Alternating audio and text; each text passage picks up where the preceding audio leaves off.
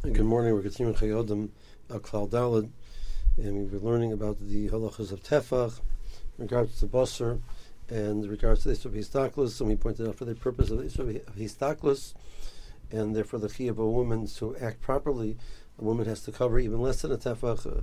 The halacha of a Tefach is only specifically said in regards to the Isra of Kriya Shema, that a person cannot say Keneged Makamas, which are directly Mechusa. There's a share of a tefach, except for the very private places, which even less than a tefach is problematic. In regards to the way a woman is supposed to dress, even less than a tefach is problematic because of the Isra of Histaklis and Hirer. Now the question is, what about regards to hair? What is Allah regards to hair? So it's interesting that Rabbi Yamin Zilber in his Pirush on the Chayodim Beis Baruch assumes that since the Morning never says they didn't have tefach in regards to hair, so by hair there's no din of tefach, which means even for purposes of Kriya Shema, even a small amount is megula, would be problematic. So that is his approach to Sarah. So Sarah is going to be more chomer than the parts of the body, which the derech is to be mechusa. The argument is the Gemara says that Sarah is considered an erva, and the Gemara brings up a pasuk to support that. So the Gemara learns out from a pasuk that it has a din of erva. Whereas we pointed out the areas which are there to be mechusa, but they're not intrinsically erva, Chazal only saw them as a problematic if there's a share of a tefach, because that's what it would be created a concern of a potential of hearer, and therefore of tirda, of being distracted. So Chazal gave it a din of erva because of this concern. But in regards to hair, the pasuk simply describes it as something which is noya in an isha, and therefore has a din of erva. So even less than a tefach is problematic, and that is the approach of Rabbi Yamin Zilber. Rav Moshe Feinstein, in a few places in his Shuvas, disagrees and says that we give the hair the same status as basar. In the same way we say regards to the person's body, the areas which are normally covered, if it's open up to a tefach, it's not problematic in regards to saying Kriya Shema.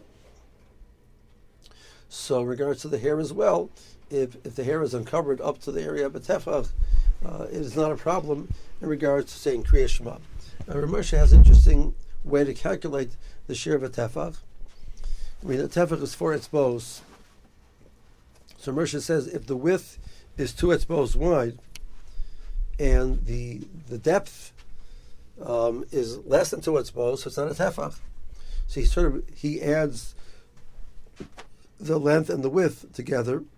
So the length is 2, and the width is 1.5. So it's not a tefach. But if it's 2 etzbos by 2 etzbos, 2 fingers breadth by fingers breadth, so that adds up to 4 etzbos. In regards to adding the perimeter on those two sides, and that's considered a tefach is open.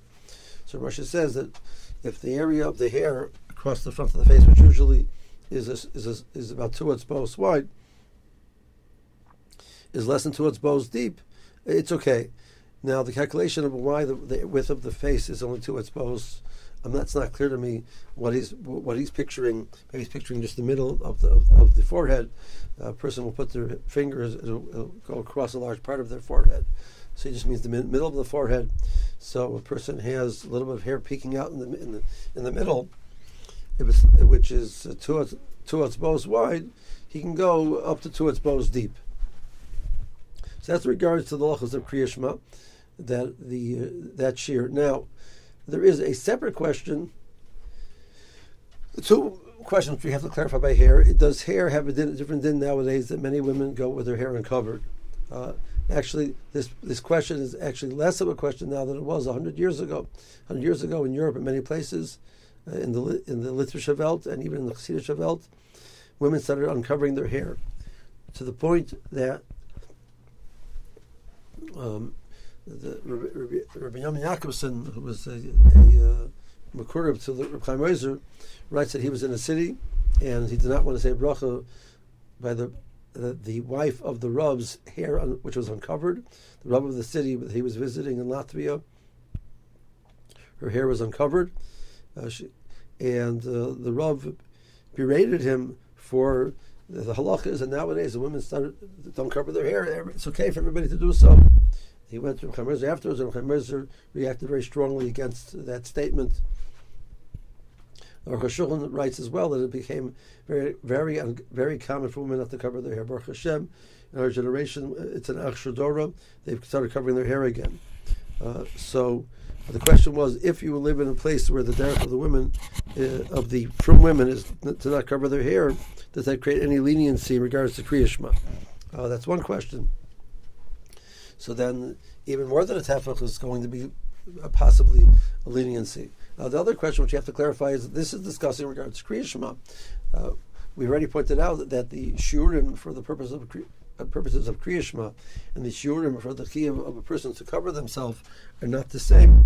So do we take the shiurim which are said in regards to Kriya Shema of a tefach and apply them to regards to the chiyuv for a woman to cover her hair or not? That needs to be clarified as well. B'ez Hashem in the next upcoming shiurim. Meanwhile, have a good day.